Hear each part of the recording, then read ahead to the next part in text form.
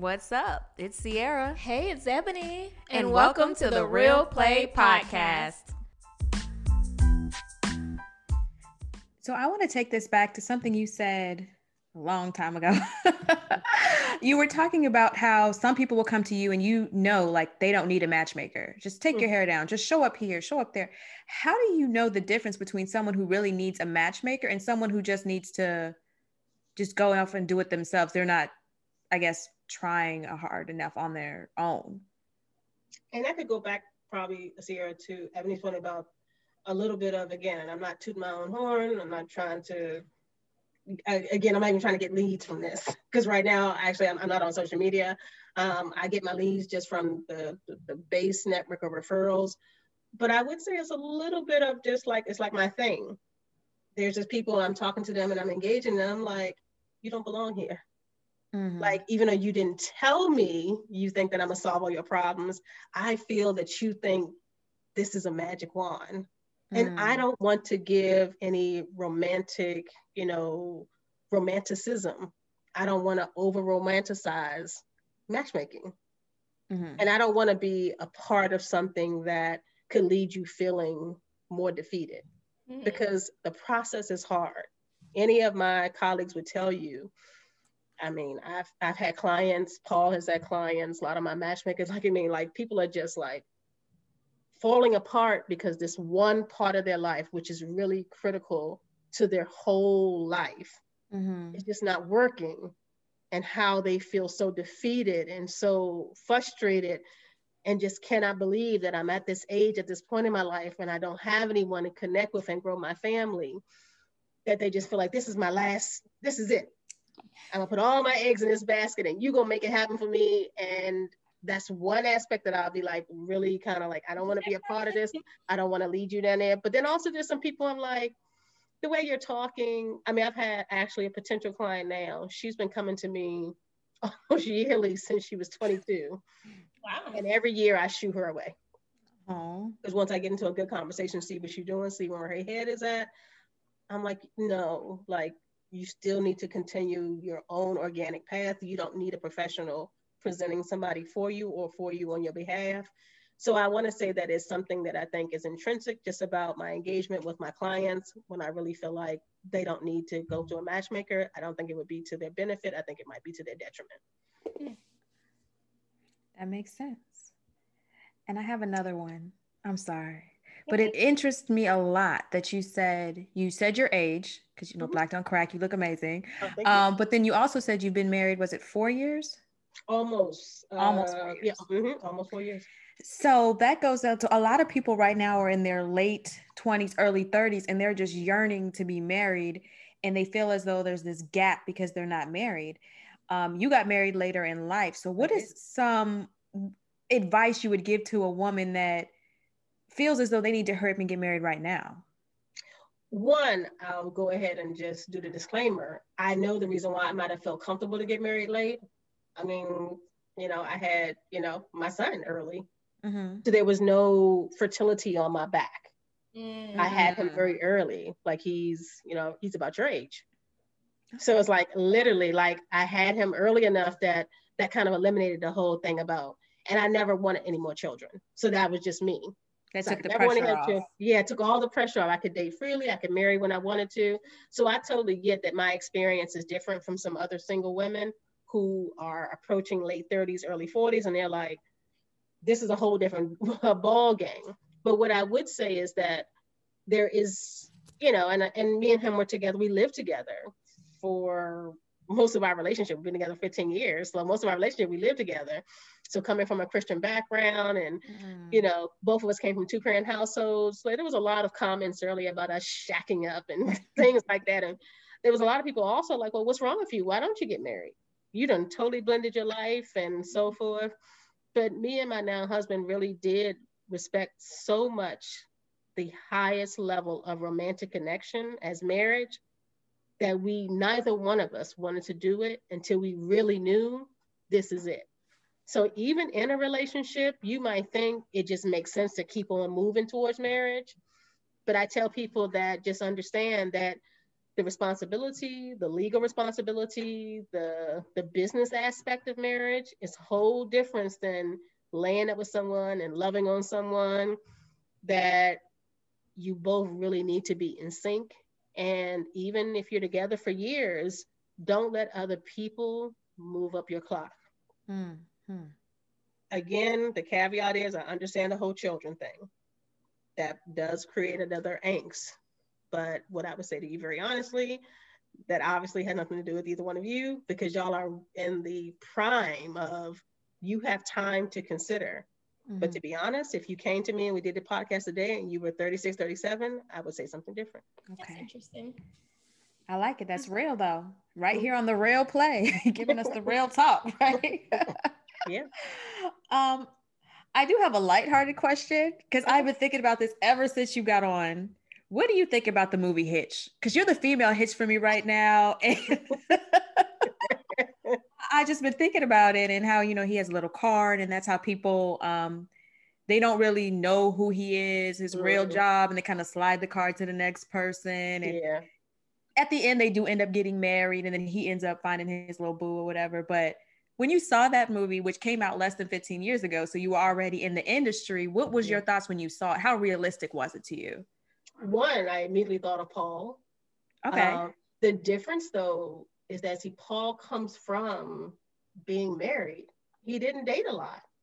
Mm-hmm. So that was a part of our synergy, that I had been single longer and he had been married. So it was like the greatest orchestration to hear from both ends of what it's like to get married early and stay with the love of your life all your life versus, when I was 75 men, just that one quarter. But my numbers are higher than that in regards to dating interactions and or lovers or one-offs or what have you. So seeing Hitch to me, like, what to your points here, I actually really connected to the part that he was trying to keep the privacy. Because I have so many people who was just like, like, you should be doing this more, or whatever. And I'm like, people don't want their matchmakers known. Right. Me and one of my lead matchmakers went to a wedding where we were we were even in their pre-video, this big, lavish, beautiful wedding. It was actually highlighted in Essence. And we were highlighted as, what were we, friends? And we were both like, okay. Oh, whatever because we didn't ask to be in their highlighted video, but I think both of them wanted us at the wedding. They wanted us to be a part of it, but they did not want people to know how they met. So we had to be this kind of fictitious friend, but I'm telling you, it was awkward because I think a lot of people in that video was so significant to the couple. And then here you guys. Yeah. Like, who are y'all? I've never seen you before. When did you? We never heard of them before. Right. Yeah. Like, who is G and Tasha? Why are they in your highlight video? Why are they giving testimony to your love? And we were like, they're just the greatest people that we were just so glad to be a part of their journey. And what else do you want us to say? And they were like, oh, that's it. That's enough. So it's one of those things where I respect the confidentiality. When I saw what happened in the movie, I really associated with that part where it was just like, people do think that you're kind of, puppeteering people and that you're playing with them. And it's like, no, we take, most of my team, almost all of my team are social science backgrounds, social work, psychology, human service, all of us. So we come from that, we're cut from that cloth of really having a high level of belief in helping and supporting people in some aspect of their life. But we also have a high level of belief and understanding around confidentiality. And most of my cohorts in this Black love space, like, you're only as good as people don't share, because ultimately, if people knew too much, like, about who we serve or what we do, then our businesses will collapse, because people, again, we're not getting the credit. We're not getting the highlight reel. We're not going to be, like, had somebody just asked me, just started thinking about it. Somebody wanted, they wanted my reviews, and I was like, I don't have any. And they're like, you're not on Yelp or whatever. Like, no. No. No, like, do you have any testimonials? I can give you 1,000, but to be in all honesty, like, how much do you believe in testimonials when you know they can be paid for? When you do your Amazon reviews, I mean, you know, when I bought this hair, I looked at the videos. I was just like, is this really the same hair? I don't know.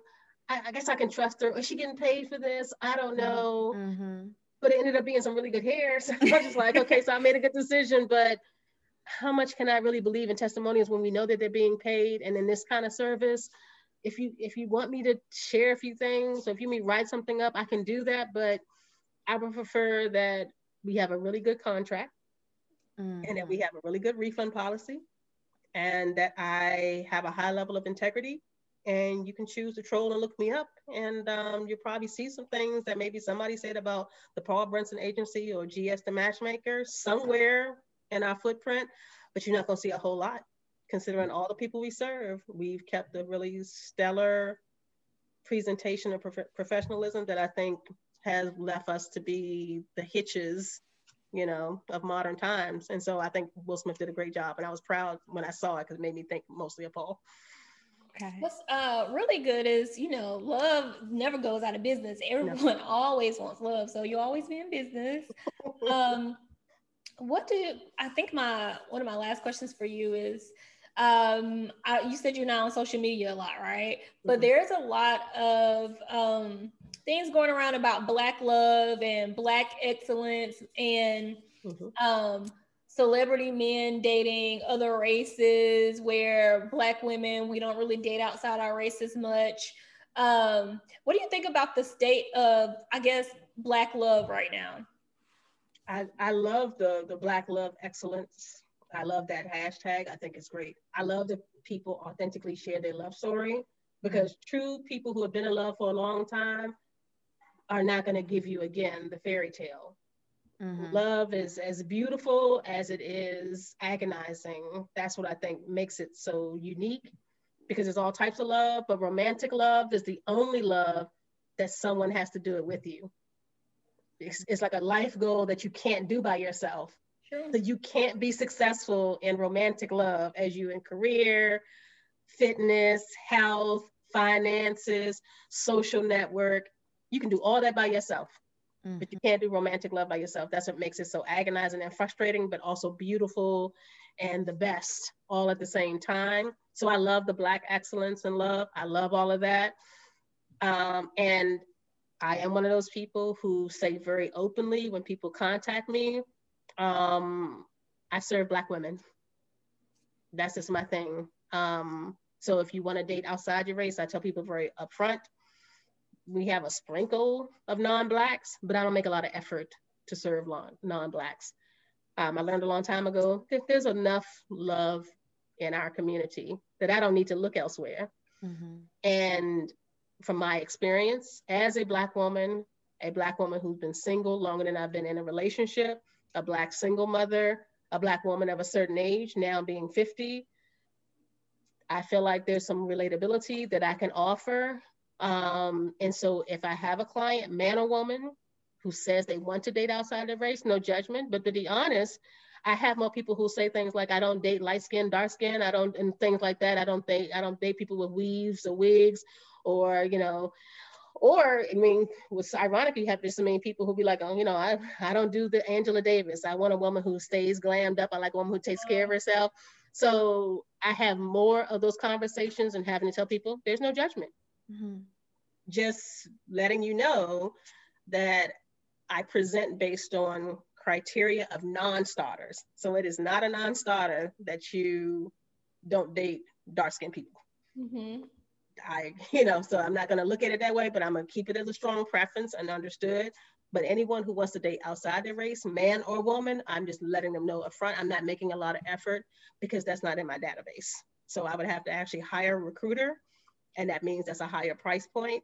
And that means that you probably should look at another professional to serve you.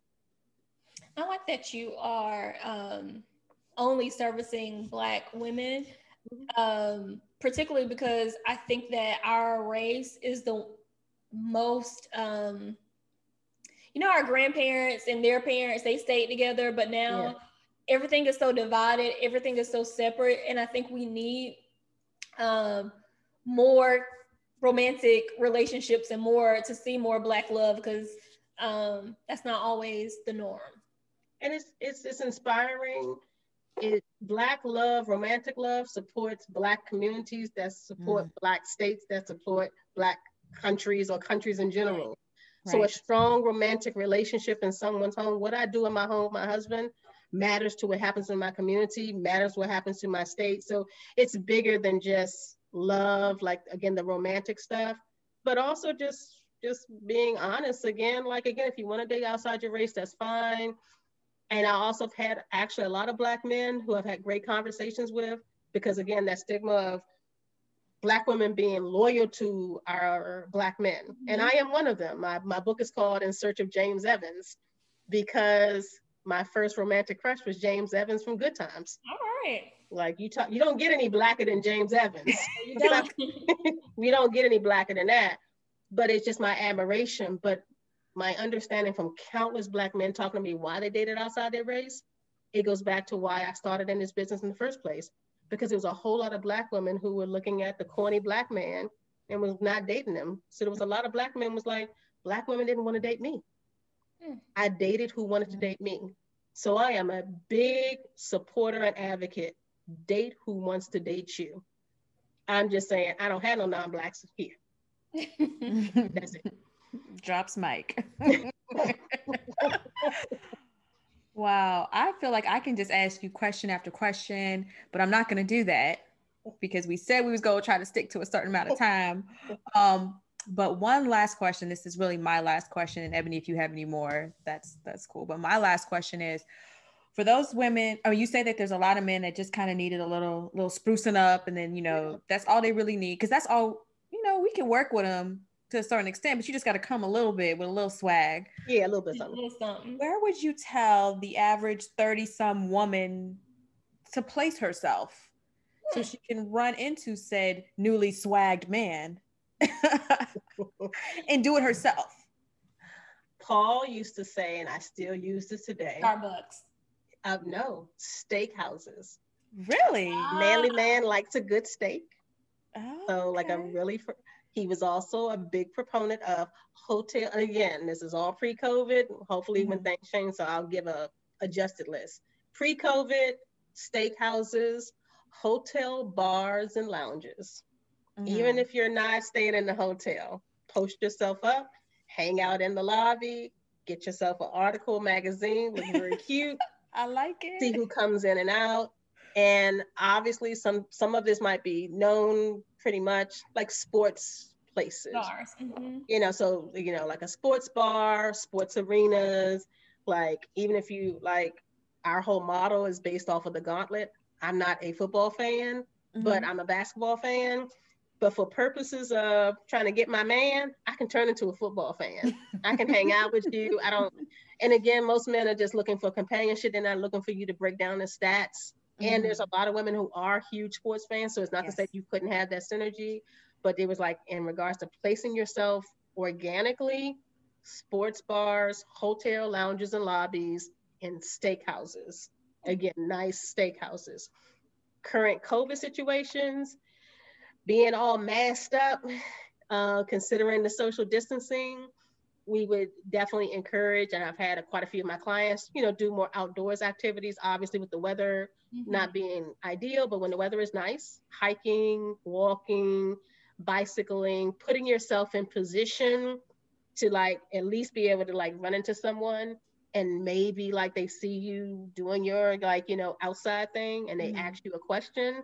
And ultimately with the mask on, we know at some point you got to like put it down, but at least if you're outside, you can put it down and put it back up. Right. So we encourage people to, again, place yourself in situations to get more vitamin D, be outside, but again, be fashionably appropriate, because again, the idea is the same thing with the pictures.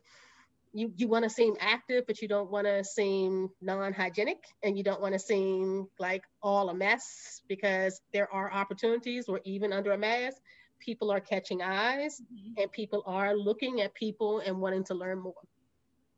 Oh, that's good. I never thought about, I feel like I read somewhere about a steakhouse.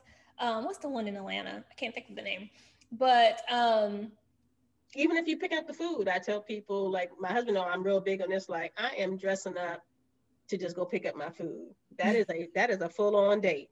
We're driving to pick up our food, but I'm dressing up. And so even if again, it's not, as safe to like do much interaction, but being cute, picking up your food, having a cute mask, maybe even with a little saying on it to like start conversation. I always tell people you can say a lot with your eyes. Mm-hmm. You can actually say a lot with your hands, like keep your nails done. You never know what could be a conversation starter. Mm-hmm. Like what you accessorize, even your coat. I always tell people, my clients, I'm big on accessories make such a difference because a lot of men are curious as to why did you make that choice? Mm. And care. just care? kind of asking the question could start a whole conversation as to like who you are. So your accessories could be not just for utility, it could actually be conversation starters. I have like two things. One is I had read somewhere like rings, like don't wear any rings because guys just automatically assume that you're married when you do, at least if you wear it on the ring finger. Dang it, where's my other question? Oh, glancing at guys. So if I see a guy out, how long should I glance? Like, should I just look away, before it's I so see funny that it's another one of Mr. Brunson's secrets that we actually teach, like when we do group sessions, the look back. So the idea is to catch eyes, mm-hmm. You look away, but it's very important to look back and lock eyes twice. Okay. It's imperative that they know you're interested. So the first glance might not cut it. And the gawking could be awkward. Like if you keep staring at them, and vice versa, men too. Like if you keep staring at me, you're gonna make me feel uncomfortable and like run. But the looking away, but clearly looking back is typically language for men that she's open to have a conversation. Okay. And because now with us covering and our eyes being so important, I know I wear glasses a lot. And so if I was single, I would definitely make sure that my eyes are dolled up and that I didn't wear my glasses because I would want someone to see that I'm paying them attention. So it's just kind of imperative now to ensure that you're kind of minimizing any other blockers, considering a lot of us are wearing masks when we're out. Oh, that's good. You are dropping some gems for real here. I love it. Thank you so much. I'm going to use about all of them. For real. Thank you, ladies. I appreciate all the time, the questions. I hope I've imparted some level of wisdom. And again, a host of people that I know that may at some point be guests on your show. But again, there's some really good information out there that I know of people and myself. We try to do the work of doing our own research and kind of putting into practice what we preach. So can you tell the listeners, I know you're not really on social media, but can you tell them where they can find your book at least, and say the name again, just so that they can run out and get that and get more gems? Sure. In Search of James Evans, and yes, is fashioned after the James Evans from Good Times, Don Amos. It is on Amazon. And in regards to social media, no, I'm not as active, but I have a page for purposes just of business on Instagram, which is my primary base, GS the Matchmaker. But also I take direct emails. So agency 5683, which is basically agencylove@gmail.com. Great. Love it. All right, Ebony, do you have anything else? I feel like I asked too many questions or a ton of questions. I don't have anything else. I just want to say thank you. I asked a little questions for little friends. I flipped them in there. So, and a couple of questions for myself. So, all my questions for myself because I'm trying to put myself on. Okay, everybody else can come after me. No, but thank you so much. We appreciate you coming, and I feel like this episode is going to get some questions. So we might have to either shoot them to you or even bring you back because I know that this episode's fire.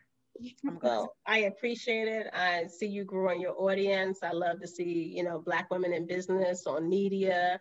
So just like I said, honored to be invited. And of course, if anyone has any questions, again, if not myself, again, I have a ton of colleagues who I go to as well. So I'll definitely, if I can't find the answer, I have no problem looking it up and probably finding it out for you. Well, thanks everybody for listening, and we will see you next time. Bye. Bye.